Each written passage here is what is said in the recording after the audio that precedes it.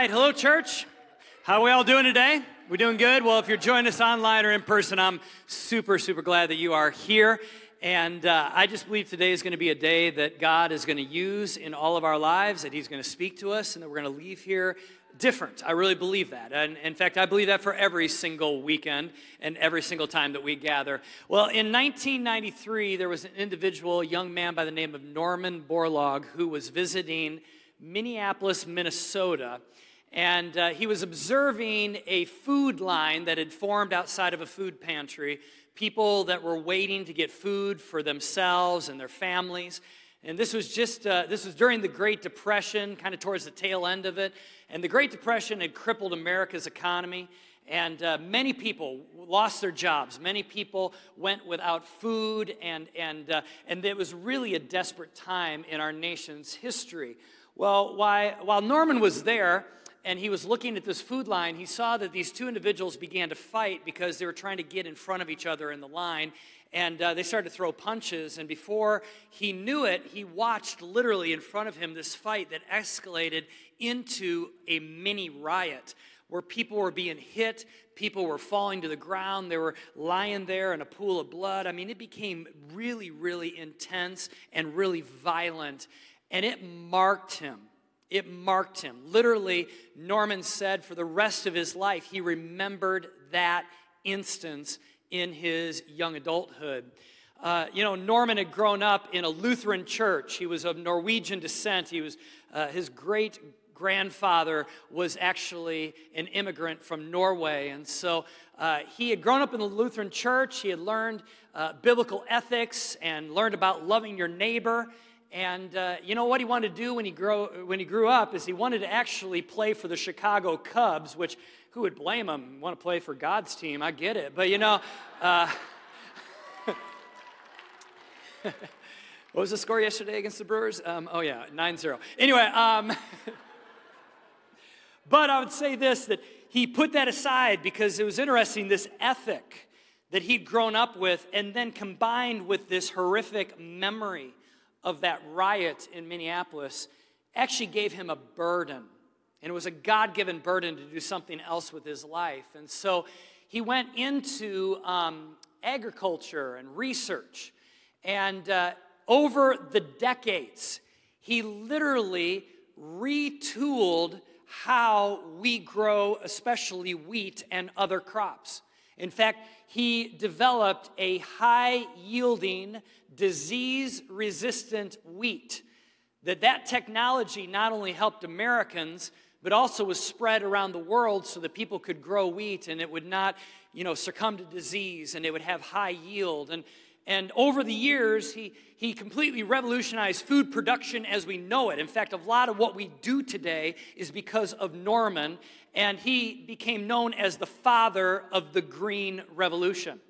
The father of the Green Revolution. In 1955, 22 years after that riot that he observed, in 1955, he won the Nobel Peace Prize because of all of his work. Some of you have heard of Penn and Teller, who are the magicians that have had a residency forever in Vegas. And Penn specifically, he's the one that talks. Penn, he's an atheist, but he's a highly intelligent individual, very intelligent. He believes, Penn calls Norman the greatest human to ever live, literally.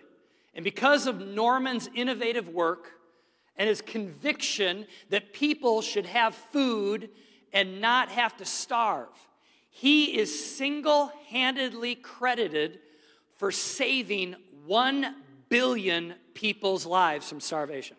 1 billion, not million, billion. So, here's my question for us today at City First. How many of you have ever heard of Norman Borlaug? Few of you. I think I see 4 hands in the room. You know what that tells me? It tells me this, that you can help a lot of people, 1 billion people, and still not be famous or recognized. And in this famous and recognized, craving, world of ours that is fixated on being noticed and fixated on selfies and me-ism, Here we have an example of a man who literally saved 1 billion people's lives because of his effort, and most of us don't even know who he is, and yet we benefit from him every single day when we go to the grocery store. And it tells me this. It tells me that sometimes that the least of these on the face of the earth are actually the greatest of these. Sometimes it tells me that those that help others the most are sometimes the most overlooked. So I have a question for all of us today, regardless of where we're at in our age and stage of life. Might be a junior higher in here. We might be, retired or somewhere in between. I have a question. When it comes to helping people, are you okay if God uses you to do a great work, but you are never fully celebrated for what you have done? Like, I don't think Norman's fully celebrated, but I would say he's not the only one. There's a lot of people watching today that you do a lot of things to help people, and yet no one's ever pulled you up on the stage and put a spotlight on you and gave you a bouquet of flowers or a plaque or recognition. You just do good because doing good is what Jesus wants you to do. And you're not Insta famous, or you're not TikTok famous, or Facebook famous if you're over the age of 45. But instead, you're famous in heaven. Heaven celebrates. Heaven looks down on you and says, well done, well done. You see, our culture is fixated on famous people, but many times not fixated on faithful people. Today, I want to talk about being faithful. Because someday, the Bible says, Jesus actually talked about this. He said, someday if we live right, when we pass from this life to the next life, we will hear these words from God. Well done, my good, and what's that word? Faithful servant. Not my good and famous servant. Good and faithful servant. Faithful to God, faithful in his work, faithful to live to the best of your ability, the way that God wants you to live. We're in this series called Waiting on a Miracle. And, last week I said this. I said, when I announced the title, Waiting on a Miracle, we automatically default to thinking, yes, I have a miracle. God, can you give me a miracle? But I actually wanted to turn it on its head, and I did this last week, and I'm going to do it again this week, is that if you're waiting on a miracle, maybe unlocking your miracle, the key to unlocking your miracle is that you help somebody else get theirs. See, that's the way the kingdom of God works. The kingdom of God says that you know what, in a nutshell, and I'm paraphrasing, is that you give a cup of cold water in Jesus' name, guess what? You will be refreshed. And so last week I talked about being a bringer. I talked about the 4 men bringing the paralytic to Jesus and digging through the roof and all that. I said we got to be a bringer, we got to bring a carrier. This week I want to talk about being a helper. Being a helper. Now listen, you may run an organization or a business. You may be in career training, taking algebra and wondering how this is ever going to apply to the rest of your life. Whatever age and stage you're in right now, I want you to dial in, because this is not a warm, fuzzy, feel-good sermon about let's just be helpers. It sounds a little Pollyanna. Instead, I want us to really know that God wants each of us to use our talents to help others, our abilities, our resources, that we aren't supposed to live selfish. And yet, we've baptized our culture in meism. Most of the apps on your phone focus around you. Most of what we think about is me. It's just kind of the way that humans are built. If we default to anything, we default to self-preservation and selfishness in general. That's why Jesus came along and said, no, as the kingdom you live counterculture. And counterculture it isn't about you, it's about them. It's about serving, not being in charge. And so he even talks about that Jesus said, the greatest of all are those that are the servants of all. I mean, wow. So there's this story about a person that's not that famous in the New Testament, and that's why I'm focusing on her today. Her name is Tabitha, and she's found in Acts chapter 9. Her story is there. In fact, you might know who Peter is, and Paul, and Jesus, obviously, and all of these other disciples. Well, Tabitha is a disciple of Jesus also. And she's not one of the main 12.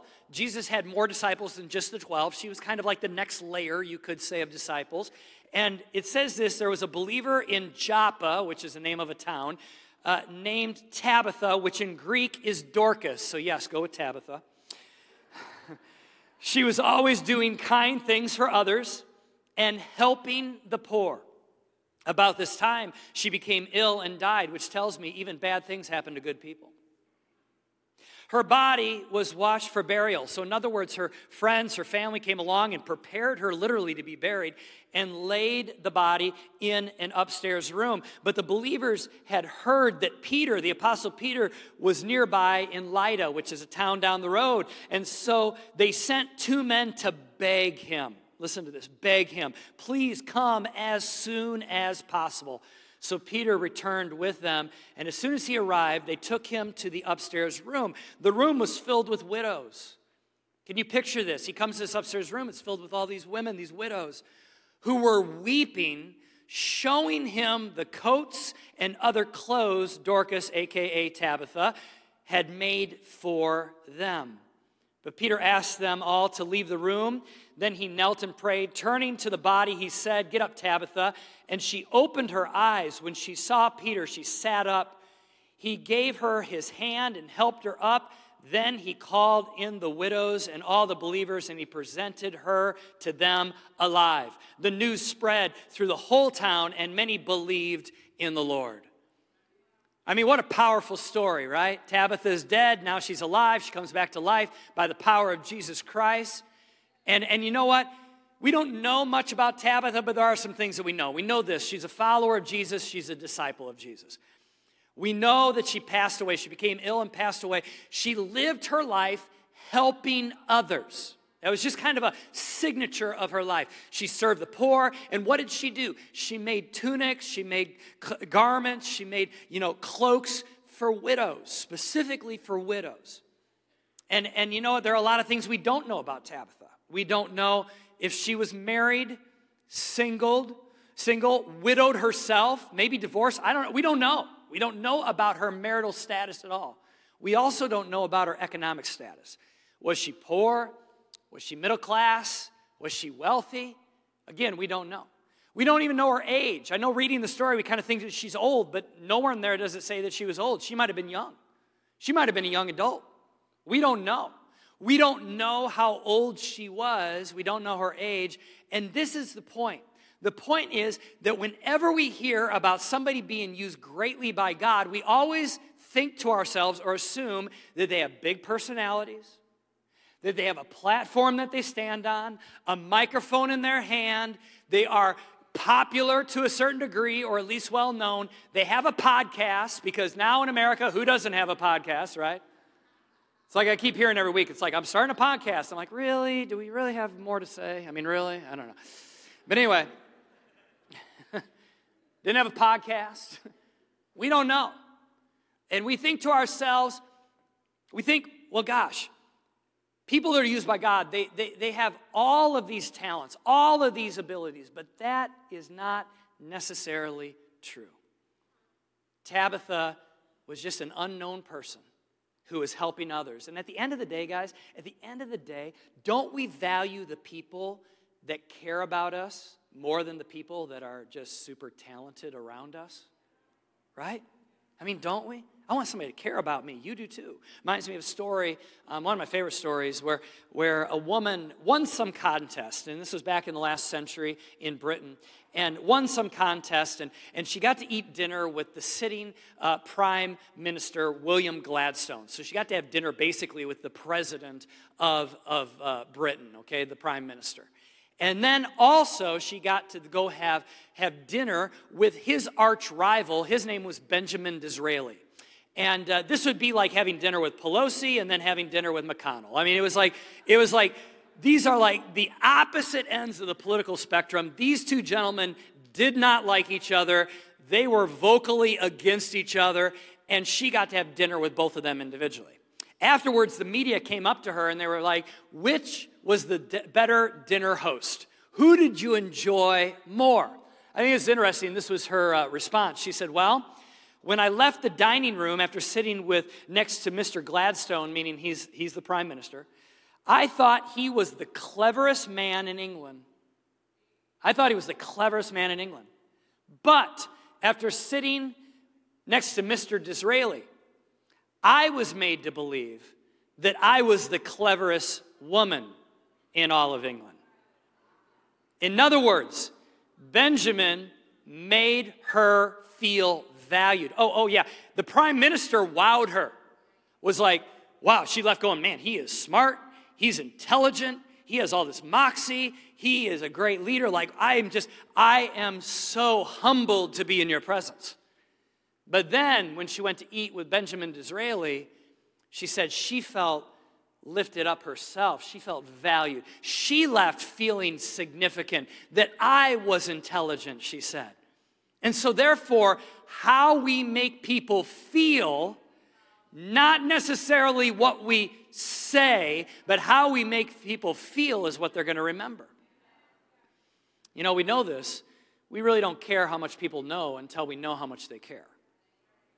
Right? And Tabitha, she cared for people. And when she was gone, those lives whom she impacted, they were heartbroken and shattered because her care was so strong. Can you picture Peter coming into the upper room, and there is just a room full of women up there holding up garments, weeping. The Bible says weeping. I mean, like ugly cry, weeping, and saying, look at what Tabitha made for me. Look at what Tabitha made. She clothed me. She covered me. I didn't have clothes. I didn't have nice clothes, and she made me nice clothes. She gave me value. And literally, I believe this. This isn't in the Bible, but I believe that probably some of them came up to Peter and said, who's going to make us clothes now? Where are we going to get our clothes? In fact, Tabitha's helpfulness, her helpfulness mattered. And the part that she played in that community mattered. Something powerful happens when each of us understands the part that we play in the community in which we live. And I'm not just talking the community of the State Line area or Rockford or Belvedere or down in Cape or down in Fort Myers. I'm not just talking I'm talking the community, your neighborhood, the gym that you work out in, the business that you work in, the school that you attend, the job site that you are on tomorrow, the community that you are in. Your part matters. Do you understand that? Your part matters. And I think sometimes we need to be reminded of that because we think only people with certain personalities, their part really matters, mine not so much. From time to time, I get requests to maybe go speak at a life group or at a school, do a baccalaureate or something like that, or maybe at a business to be able to talk about faith or talk about, the Bible or to pray with people. Every once in a while, it happens, and if I'm available, I'm always honored to do that. But can I be honest for a second? In those moments, in those environments that I get invited into, businesses and schools and neighborhoods and things like that. It's good that a pastor shows up every once in a while, and I think that can be helpful. But do you know who those people really need? The people in your world, where you work, where you live, where you go to school, you know what they really need, who they really need? They need you. They need you. They don't need me. They need you. You're like, oh, no, you don't understand. I don't have answers to all their questions. I haven't had enough training to talk about the Bible. I don't know what to say. I mean, I can hear the excuses that you're thinking right now. Because I understand that. I feel that too from time to time. But the truth is this. People, when they're going through true challenge and crisis, they don't need all the answers. And some of you are like, yeah, they do. They need an answer. No, really, they don't. You know what they really need? They may think they need answers. What they really need is they need someone with them. With them. I mean, some of you have lost a loved one during the last pandemic, through the last 2.5 years during the COVID pandemic. You've lost somebody. And if you were to sit down with me and I were to say, well, this is the reason why it happened, and I were to give you an answer, if I even had an answer, but if I were to give you an answer, would that really make you feel much better? No. You still miss that person. You still feel lonely. You still have memories. You still wish that they're around. Like the answer doesn't take any of that away. And many times in great crisis or challenge, there is no good answer. In fact, people will ask me all the time why this happened. I'll be like, I really have no idea. And if I pretend I could give you an answer, but it would be pretending. Some things we don't know on this side of eternity. Some things we'll be able to ask God someday, and He'll give us an answer. But on this side of eternity, I don't know if we need answers as much as we need presence. We need the presence of people, and we need the presence of Jesus. So here's the thing. I know what your people need. And you say, my people. Yeah, your schoolmates, your workmates, your neighborhood mates, your Pilates mates. Okay, I'll tell you what they need, all right? This is what they need. First of all, they need someone to be attentive and care. They need someone to be attentive and care, because in this culture, at the end of the day, there seems to be a lot of self-preservation, like I said. People tend to be consumed with their own problems, their own agenda, their own dreams. And you know what? There isn't a lot of people that are saying, let me put you first. Let me prioritize you. So guess what? They need someone that's attentive and cares. They also need someone to seek connection. Someone who's willing to take the risk of reach and to say, I'm going to ask you how you're doing and not just say it like it's a greeting. Because that's what we do in America, right? How's it going? I don't really want to know. Just say hi. Does that make sense? That's really what we do. But how about people who seek connection that it's like, no, really, how is it going? How is it going? Number 3, someone to be authentic. They need someone to authentically love Jesus. Doesn't mean authenticity is not perfection. All right? In other words, to be authentic means that you're trying. And so they need someone who's in their space that has a faith and that they're trying to practice that faith. Doesn't mean you're going to be perfect. See, people are watching. The loudest sermon you will ever preach is the one with your life, not with your words. So just be an authentic person. They need that. And lastly, I'll tell you what they need. They need someone to try to help. And I worded that very specifically. To try to help. Because really that's all we can do. At the end of the day, I don't know if I can totally help somebody. I can try to help. And that's what Tabitha did. Evidently, she knew how to sew. So, she decided, well, I'm going to use my passion, and I'm going to leverage it to help other people. She liked being a seamstress. So here's my question. What's your passion? Like, what already excites you? What jazzes you? What are you already pretty good at? And how can you take a portion of those efforts and your time and help other people with that passion? I'm making this elementary because at the end of the day, guys, this is how it works. We think it's angels that show up and all of a sudden we have this supernatural moment with people. No. It means that you're passionate about something. You take that passion and you leverage it to help people. Like some of you have a passion for hospitality. You've always been hospitable. You've always been the one that's thought, well, when I get invited to someone's house, I'm bringing cookies. Like you're hospitable. Or people are always at your house or your apartment. Or you're always making a space for somebody. You're being hospitable. That's your passion. That's your gift. Or how about listening? Some of you are just good listeners. Some of you are good at making money. You're like, I didn't think that'd be in the list. Oh, yeah. You know what? That's actually a passion and a gift. I think all of us can make money, but there's some people it just comes easier. Like you just have a knack for it. You understand it. You see the world different. And I've sat with many, many business people.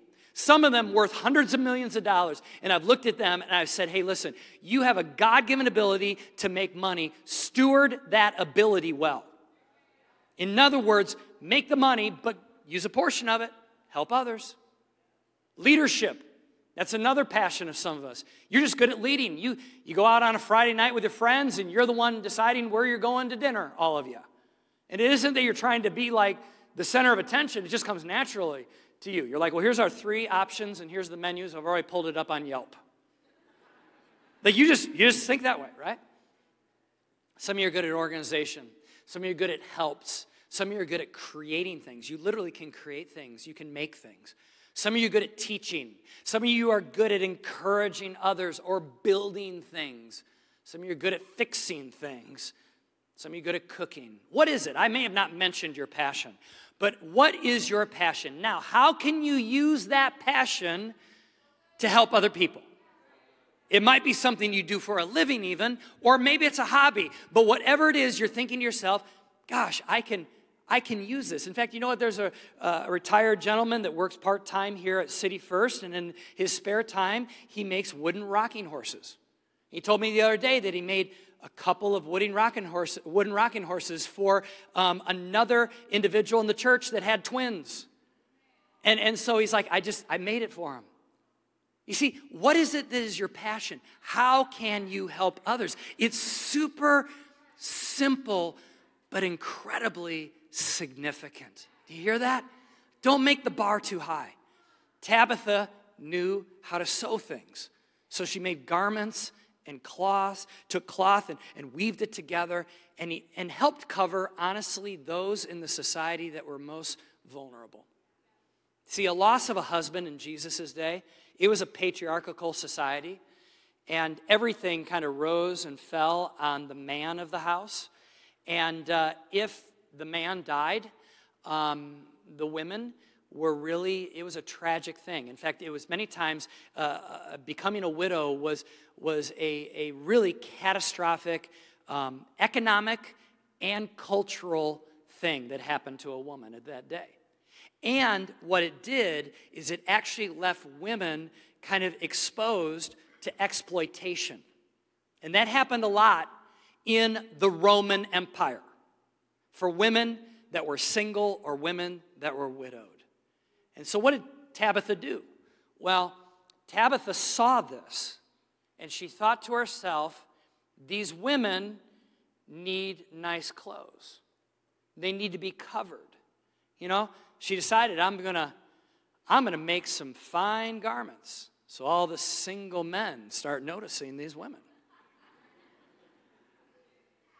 I'm going to cover them in dignity. I'm going to give them value by giving them something that they can be clothed in, that they feel valued. She said, I'm going to dress them in worth. See, the fabric, that was secondary. She was like, I'm going to outfit them in importance. I'm going to clothe them in importance. And you know what? Every single day, we are surrounded by people in our workplaces, our schools, at Target. We are surrounded by people who need to be clothed. Oh, they have physical clothes on, but their souls, their minds, their hearts, they need to be clothed. And here's the problem. The problem is that there's certain Christians that have given many Christians a reputation of, instead of clothing, they make it their mission to expose. They make it their mission to point out people's failures and shortcomings and sins and point fingers. But can I tell you something? That small demographic of Christians, that does not represent everyone who's a Christ follower. And I will say that real loud and clear for some of you that have been on the receiving end of those comments, those thoughts, all right? In fact, you see in the New Testament, the people that, like Paul pointed out in his letters, he pointed out their sin. It was the people that were already in the church who were purposely sinning. He was not pointing out people outside of the four walls. He wasn't going, oh yeah, that baker down the street, what a pagan. He wasn't doing that. Instead, he was pointing out, hey, listen, inside the church, we can do better. Does that make sense? And sometimes I think some Christians believe it's their job to point out every single sin, kind of like a spiritual policeman or policewoman handing out tickets. Your dress is too short. You do wrong things on Friday nights. You're greedy. You know what Tabitha did? She took a different approach. She decided to cover nakedness and shame. Love covers. Love covers. You know what our job is? Our job is to provide new garments for the people in our spaces. New garments to those people around us. If they're insecure and they're acting out that insecurity by, joining a hookup culture and trying so hard to find love in all the wrong places, right? You know what you do? You cover those people in value. Or if they failed, you cover them in forgiveness. Or if they are full of shame, you cover them in honor. Or if they're full of apathy, you point out to them purpose. If they're desperate, you bring them hope. If they're addicted, you point them to the person that can bring freedom. If they're broken, cover them in garments of restoration. See, we get the opportunity to clothe people with value and worth and significance and dignity and importance. And when we do that, ladies and gentlemen, can I tell you something? When we do that, people are a heck of a lot more open to hearing about Jesus. Like, try it. Well, don't try it. But think about this. If you're to point out everybody's sin, oh yeah, I want to introduce you to Jesus, how open are they going to be? Rather, you point them to a better life that only Jesus can bring. And you show love. And you clothe them and garment them in the things that I've talked about. And then say, hey, listen, let me introduce you to Jesus, the one who clothed me in righteousness. And so therefore, I can now love you. And you can also be clothed in righteousness. And in a culture that's so fixated on canceling. I should say this. Culture is fixated on canceling those that have failed who they already don't like. It's a different story. But we have a decision. Are we going to be people that are a cancel culture or a clothing culture? What are we going to be? Are we going to cancel or are we going to clothe? It's your choice. And as we close, Tabitha's willingness to help others made way for her own miracle. I mean, think about this. She, was a helper. Pretend she wasn't. Pretend that she decided to live selfishly. And she got sick and she died. And her family and friends probably would gather around her and they would mourn her, but probably no one is running to a different town to go get the Apostle Peter. Let me put it this way. Most likely, other people died that day in Joppa. Like, Tabitha wasn't the only person that passed away. There were other people. But there was only one person who people said, run to another town and go get the Apostle Peter, and it was for Tabitha. See, her efforts actually paved the way. Her helpfulness paved the way for a miracle that someday she was going to need. It says this in Proverbs 11:25. A generous person will prosper. Whoever refreshes others will be refreshed. You need a miracle? Be the miracle. Be a miracle to somebody else. Be the solution. Now, you can't change a life. When I say miracle, I'm talking metaphorically there. Just be the one that points to the one that can do the miracle, right? But you be the hands and feet of Jesus. And guess what? You'll be refreshed. Peter prays, and Tabitha comes back to life. And the Bible says that news spread throughout the whole town, and many believed in the Lord. Meaning this, there were new converts that day because of the miracle that happened. And I know many of us today, we need a touch from Jesus. We need a touch on our finances, or relationships, our marriage. We need a touch from God right now in our businesses, or our family, or our health. But maybe your miracle is on the other side of helping someone else get their miracle. I don't know, but that's the way I see is the Jesus way. And because God does a miracle, it also becomes an all-inclusive miracle. Like, in other words, it's all-encompassing. Not only does a person receive a miracle, but like last week, the 4 men were a part of a miracle. Like this week, not only Tabitha got a new life, but a lot of other people got a new life too. And the widows got back their friend, and countless others found Jesus.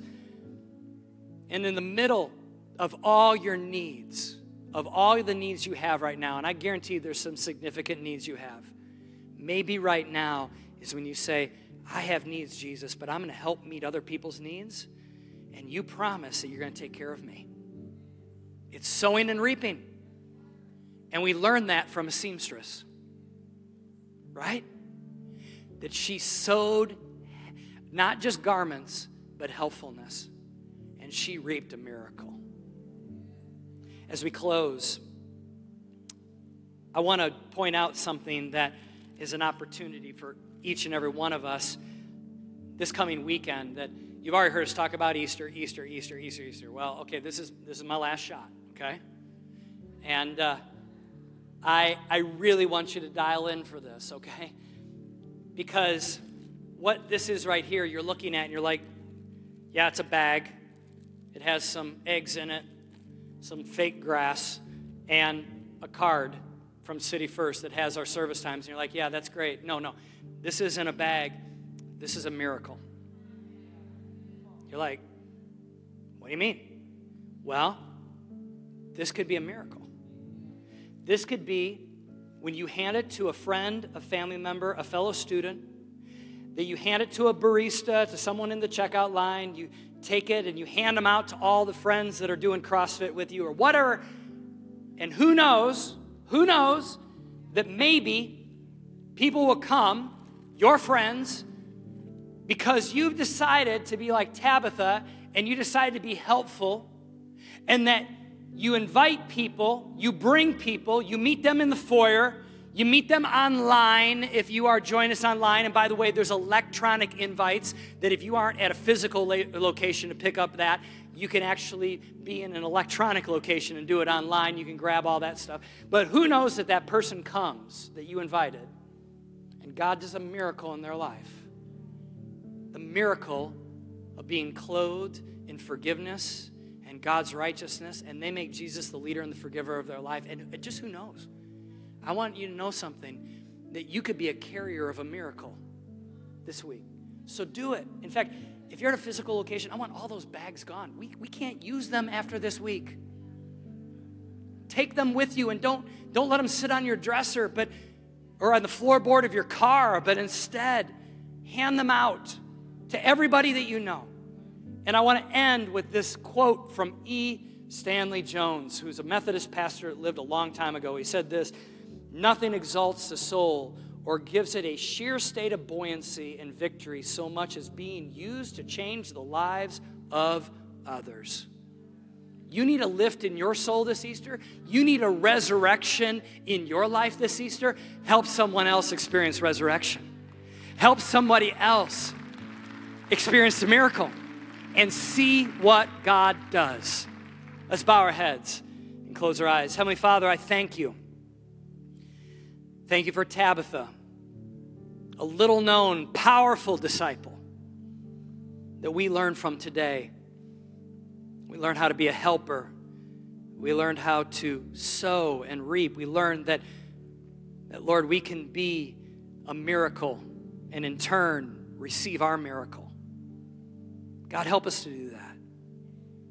With every head bowed and every eye closed, if you say, you know what, I need a miracle today of forgiveness, and maybe it's your first time here at City First, I want you to know you don't have to join the church. You don't have to become a member. You can receive Jesus as the leader and the forgiver of your life, the Lord and Savior of your life, that you can invite him to be the leader of your life and to forgive you of everything you've done wrong, and have him now as the one that journeys with you, God of the universe that loves you, created you, and heaven as your home someday. If you want that, I want to pray this simple prayer, and you just say it under your breath, okay? Just say this prayer: Jesus, come into my life, do a miracle. Forgive me of all my sin.